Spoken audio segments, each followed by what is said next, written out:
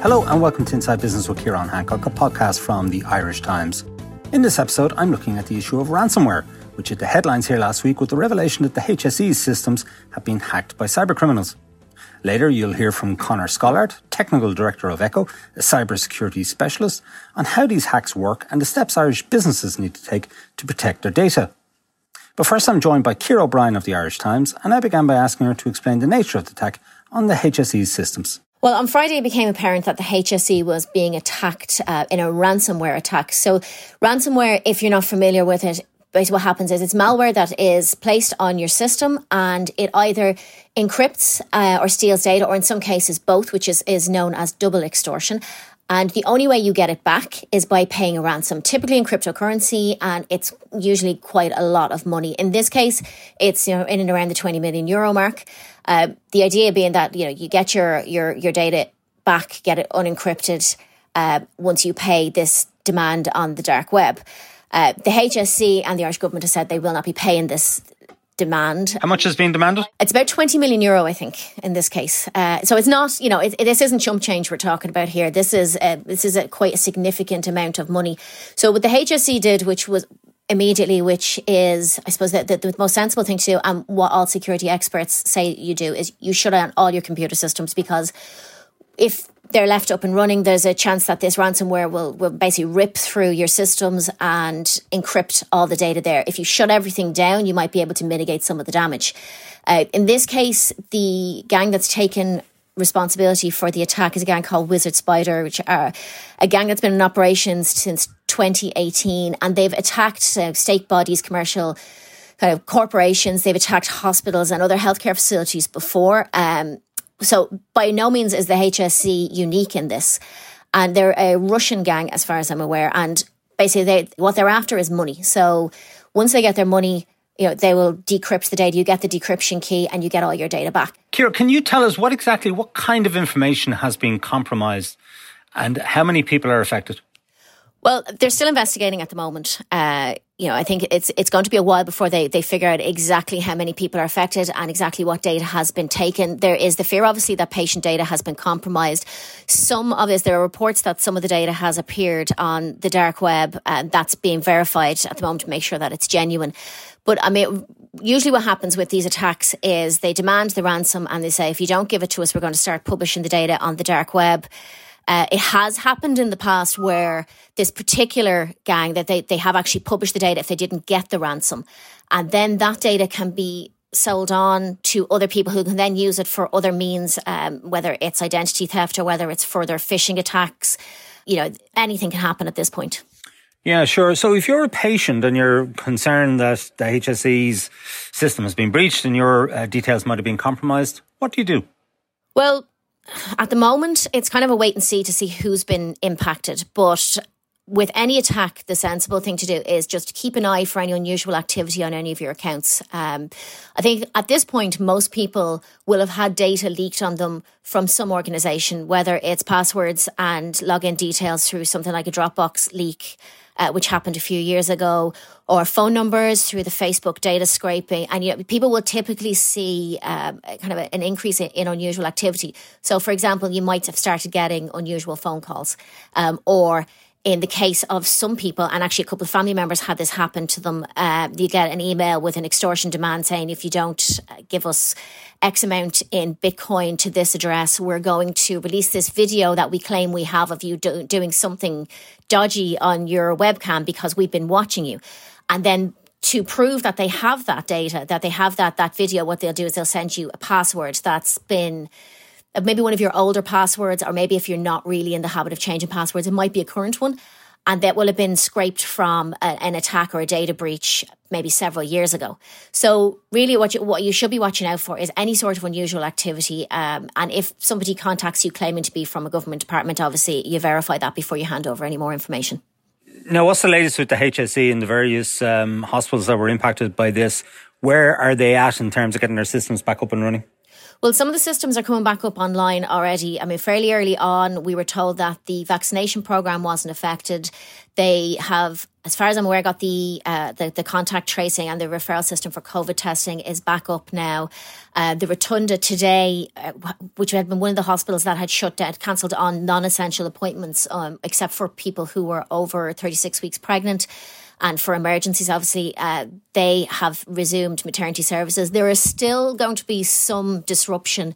I mean, obviously, people are concerned about getting paid because, if you shut down systems like that, if you shut down all your IT systems, everything is affected. So with the likes of the hospital groups, obviously, people would be worried about getting paid. The HSE have some systems in place for sorting that out, although they have warned there may be discrepancies. So people just need to keep an eye on that. And then there's stuff like getting test results because, obviously, it's much more convenient to use technology for systems like referrals and blood tests and radiology appointments, and getting all those results, get those appointments scheduled, and getting the results of them requires technology.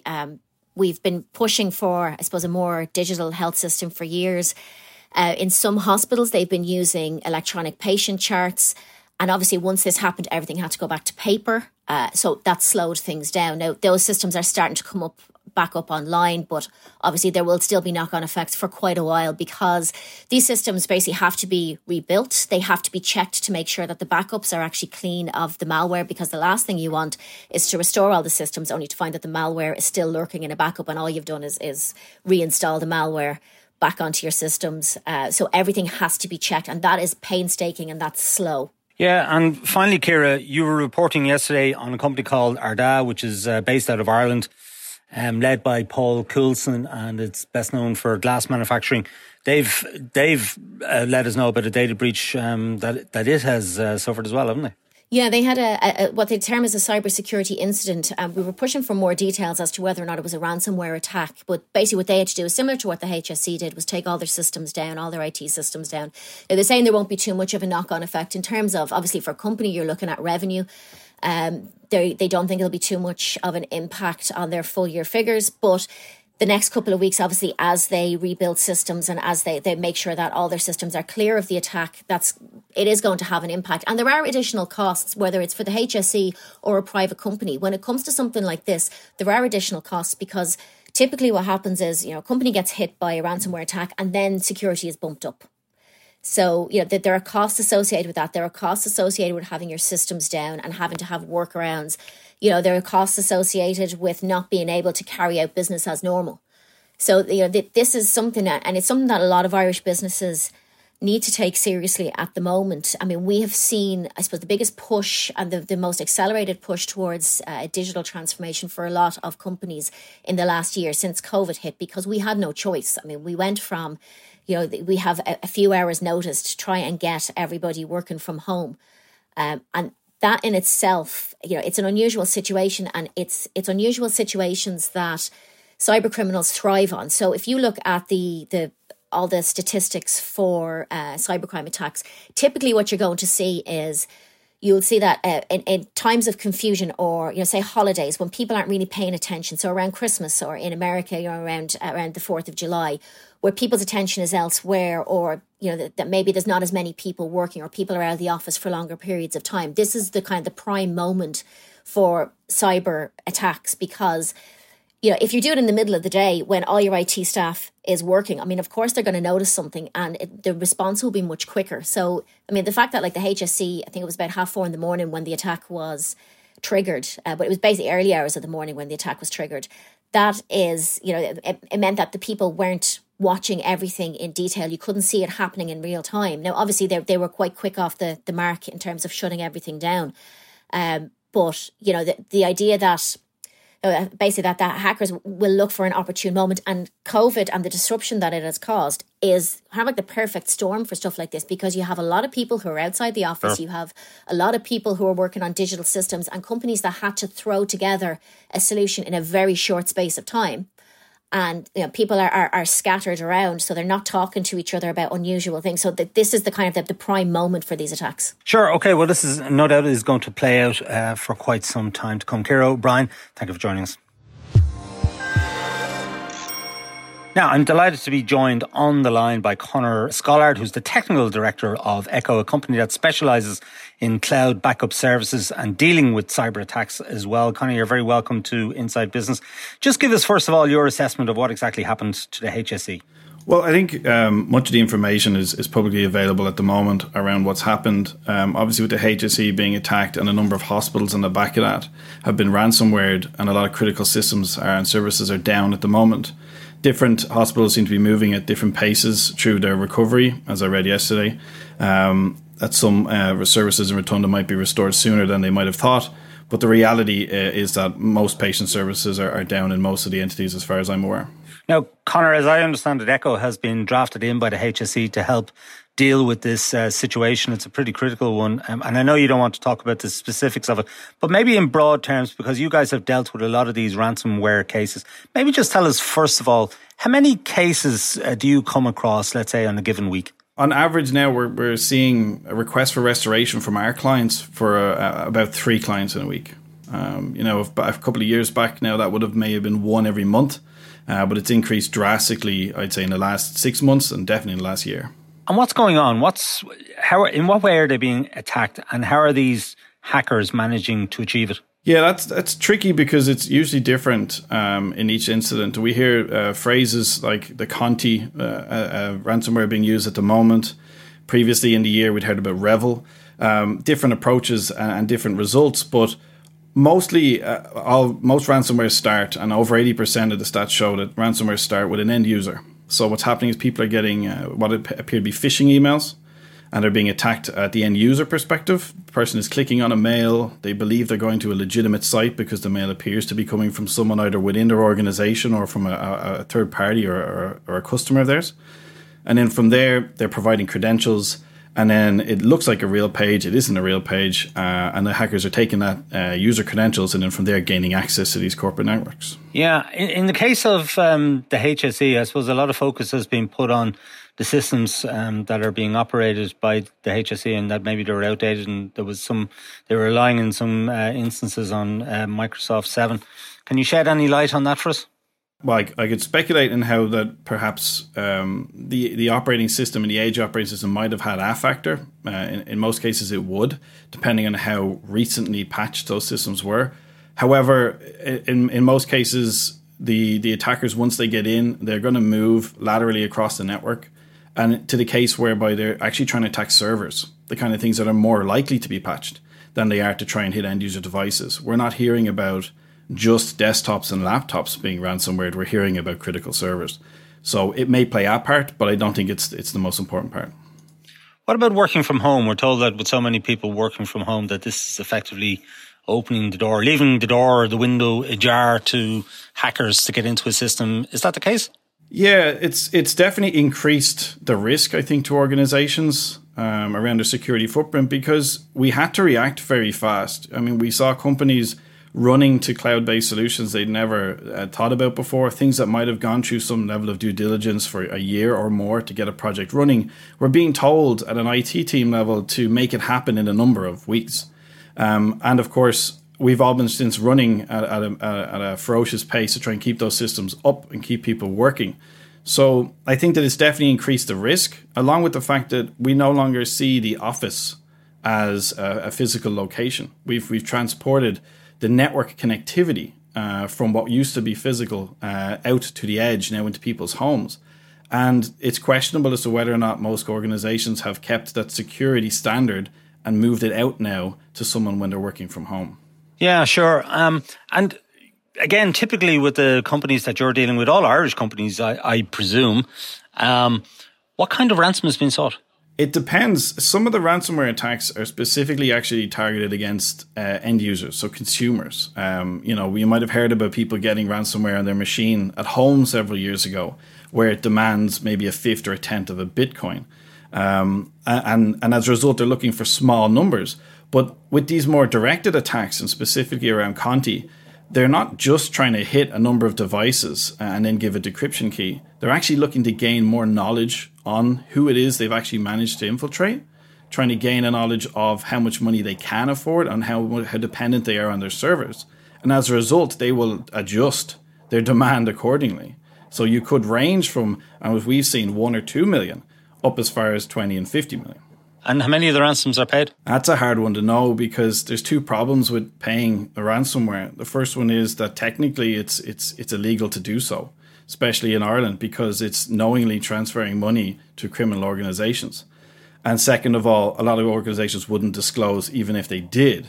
And if likelihood had happened that they would have paid it through their insurance company rather than paying it direct. Yeah, just explain to us what Conti means. Well, so all of these ransomware attacks have clever names for different reasons. But what we need to know about Conti is that the type of attack that it is that they're going to gain, through a ransomware attack, they're going to gain access into the network. But they're not going to act on it immediately. Some of these ransomware attacks, they will just get in and within a number of days, they might kick off the ransom incident. But Conti is different in the fact that what they try to do is actually exfiltrate data. And that's a big risk, obviously, to an organization, not just from a GDPR perspective, but it could put them out of business entirely, not just from brand reputation, but also that their private information might be out there for competitors to use as well. So Conti is dangerous in that regard because they will generally exfiltrate data, and if they don't get paid, there's a risk that they might publish it on the internet for other uses. Yeah. So if you're a patient of the HSE system or of a particular hospital that has been compromised, and you're worried that your data might be online, where do you go to look and check? How can you check this out? At the moment, you can't, is the short version of that, because I don't think there's actually been any proof of any leaks so far online. But the way it would normally happen is that if the data was to be leaked online, it would be leaked firstly in the dark web, which is the area of the internet most people won't and don't have access to. And then from there, it will be dispersed, normally through payment methods. Different attacker groups will now pay for that kind of data for different reasons. Some of them might want to do scam calls where if they have your phone number, they'll try and extort money out of you that way. Others might use your private information to try and get access to other systems like your Netflix account or something like that, for example. So there's different uses for the data, and normally it'll start to trickle down through those other entities in the dark web, and then you'll find good security companies and organizations will get access to some of those, what we call data dumps. And then from there, you're actually able to query those normally available online, like the haveibeenpwned.com site, for example, where you can see if your username, for example, your email address has been leaked as part of any kind of breach in the past. So when a company of yours gets called in by an organization like the HSE or a leading business, what do you do?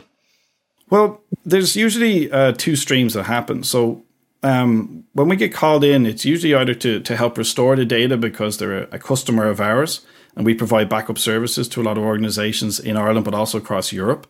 So it's one of two. It's either we're called in to help recover the data that we have stored maybe offsite in an immutable copy, or we're being asked to help with the incident response.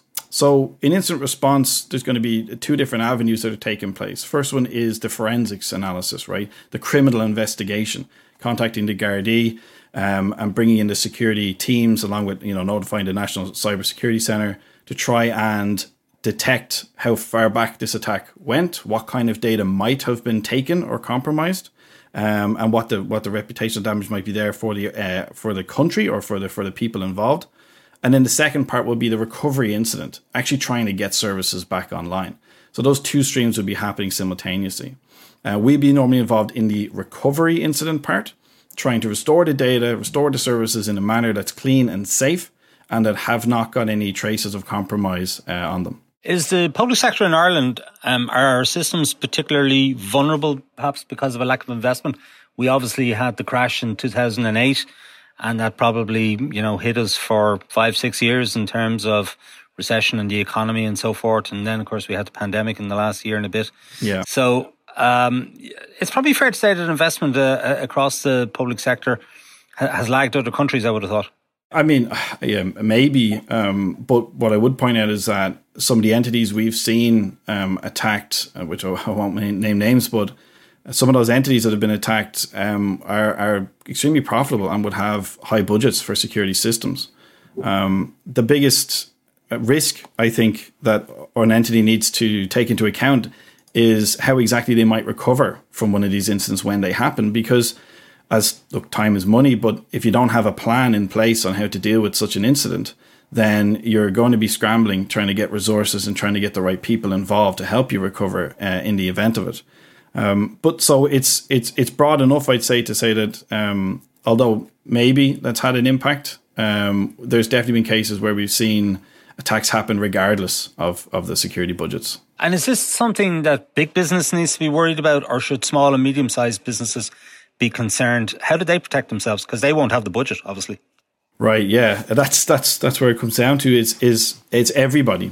I say we've seen restoration requests from even like a solicitor in Skerries, for example, right, who had 20 gigabytes of critical data, who had a ransomware attack on only a number of 4 desktops, right, in a small office. So everyone needs to take action to try and protect themselves from these kind of attacks. Now, there's different levels that you can go to that, but the bare minimum is that you have backups of your data. But not just that you have backups of your data, because normally attackers will try and attack your backups and they'll try and encrypt your backup data. But also that you have that stored offsite. You have it immutable in a second location. There's a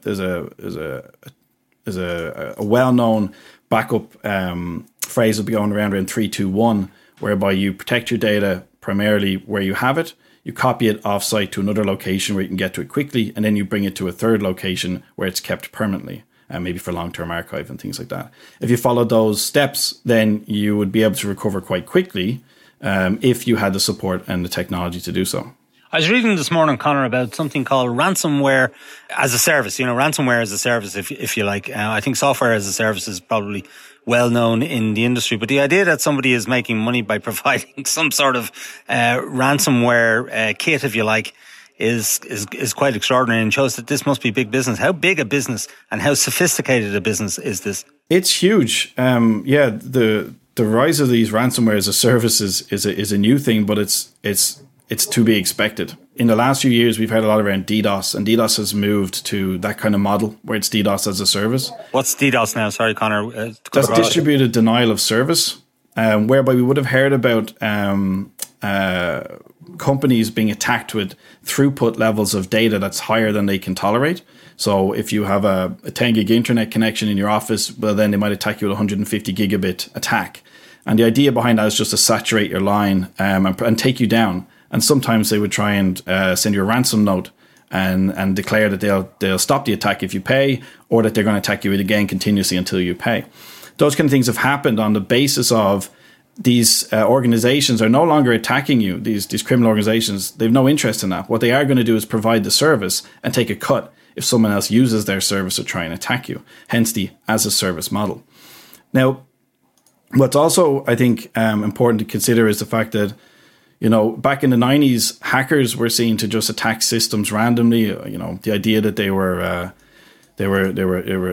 smart kids or smart men or women who were attacking systems just for the fun of it sometimes. And then that kind of went further into what we had as viruses. You know, we used to have viruses used to attack people's computers and just break them. It wasn't for any financial gain. And then we had a lot of phishing and malware attacks on people's machines in the noughties to try and get people to click on things accidentally and buy things they shouldn't buy.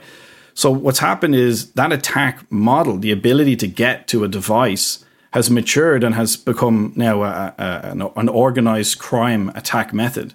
Why bother having to walk into a bank and try and rob it when you can just use this attack method of vulnerable computers and vulnerable users to get access to a business and then demand money, especially with the use of Bitcoin as the payment system, making it extremely difficult to be tracked by law enforcement. Yeah, now if you paid a ransom, how can you be sure that they're going to honour their side of the bargain?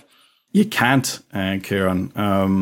You can't be sure of that. So normally when people do pay the ransom, they pay it in parts. You know, they pay for a certain number of servers to be released from the encryption. And then when they see that that's happened, then they continue with the next set of payments and so on and so forth as they decrypt the data. But that only gets you to a point whereby maybe if you've paid, you get your data back. The second challenge that kicks off immediately, even if you do pay, is how long were they in your network and do they still have access? Because if they still have access, although they've honored the deal, they could be still extorting more. They could try and ransomware you again, or they could still just be taking your data off site to use for other purposes. And is there any bulletproof system that you can put in place which will absolutely 100% guarantee that you won't be cyber hacked by somebody in Russia or elsewhere? No, there's no bulletproof way to do it. And the example I normally give clients when I speak about this is that I can't guarantee someone can't break into my home, and I can't guarantee it's not going to burn down. I take steps to make sure I have precautions, I have insurance, I have a copy of my personal files and the things I need critically if my house did burn down, for example. I have a copy of those elsewhere, off-site. So I take those preventative measures because ultimately if someone wanted to break into my house, no matter how secure I make it, they can break in. We've seen it with banks in the past, right? It's only so much security you can deploy before it becomes unfeasible. So no, there is none. And the best defense here for an organization is to be prepared, is to have the backups, as I mentioned in the 3-2-1 approach, of having it off-site, having it immutable, and then also planning, having a plan. You know, we talk about disaster recovery plans in the industry, but how many companies have a disaster recovery plan for a ransomware attack whereby they no longer know if they can trust any of their systems and as a result have to shut them all down, as we see in most ransomware cases. So we're just going to have to live with this for years to come? I don't think it's going to go away. I think that maybe we need to raise the standards within organizations through education and through good projects around trying to bring in some kind of controls, making sure people meet the minimum standards around that we trade with, maybe as organizations, to say, have you got the right security controls in place and have you tested? We're ISO 27001 certified, and it's been a big certification for us. And a lot of the entities that we deal with have been really pushing for those kind of certifications and won't deal with us without it. And that, as a result, has those kind of controls in it, but a lot more. So maybe it's too big for some smaller entities, but the principles remain the same.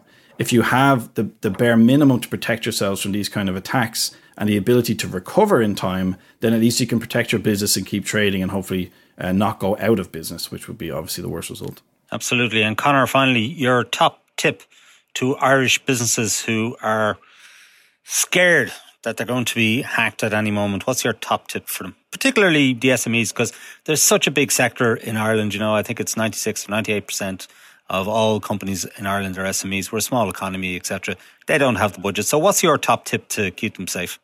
Well, two things I would say. Firstly, as I've mentioned before, is have backups and have them somewhere else. Have a copy off-site.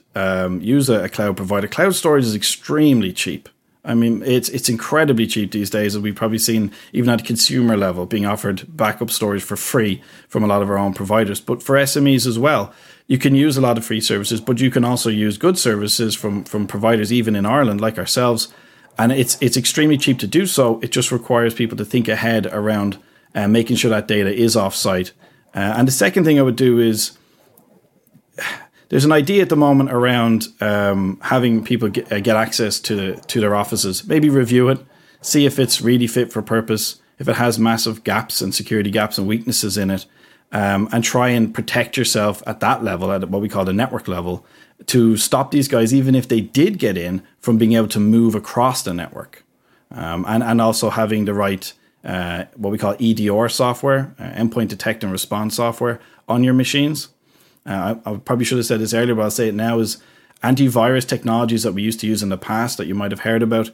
That's kind of moved on now to EDR technologies. And EDR, what it does is it'll detect anomalous behavior on your machine. So it kind of profiles you. And as a result, if you only open Outlook a couple of times a day in a browser or things like that, and that's your normal daily job, and all of a sudden you have software on your machine that tries to scan the network, then it knows straight away that you're doing something malicious. And as I mentioned, they're trying to get in through end user devices mostly. So by having EDR software on an end user device, you can contain the incident potentially to one or two devices and not find out when everything gets encrypted that you've suffered an attack. And how much is this software? It depends. It's usually priced per endpoint device, but it's similar kind of price that you'll find around antivirus software. It has a bit more knowledge behind it, a bit more AI and machine learning in the back end of it, so it's a little bit pricier. But it's definitely worth the upgrade. And your tip of backing up to the cloud, can the cloud be hacked? Yeah, I mean, yes, the cloud can be hacked. It's a system like anything else, but the layers of technology and security in that make that extremely difficult. For example, the backup solutions that we provide are what we call immutable. So you can write to a repository that we have available for a customer, but you can't delete from that repository. You have no access to do that. So if you did get ransomware, you did get attacked, that someone was in your network, they could potentially see that you have offsite backups for sure, but they wouldn't be able to do anything about it. So at least that second copy is safe. Again, if I go back to the house analogy, it's no different than if someone breaks into your house, they could find out that yes, you have the safe that they managed to break into, and they guess you probably have a second one, but they can't do anything about that. Okay, Conor, some interesting observations there and some good tips, I think, for Irish SMEs who are worried, concerned about being hacked. Conor Scollard of Echo, thank you for joining us. Thanks, Kieran. Okay, that's it for this week from Inside Business. My thanks to Conor Scollard and Ciara O'Brien. Jennifer Ryan produced the show with JJ Vernon on sound. Remember, you can get the latest business news straight into your inbox by signing up to our Business Today email at irishtimes.com. And you can also follow the Irish Times business feed on Twitter, LinkedIn and Facebook each day. I'm Ciarán Hancock. Until next time, take care and stay safe.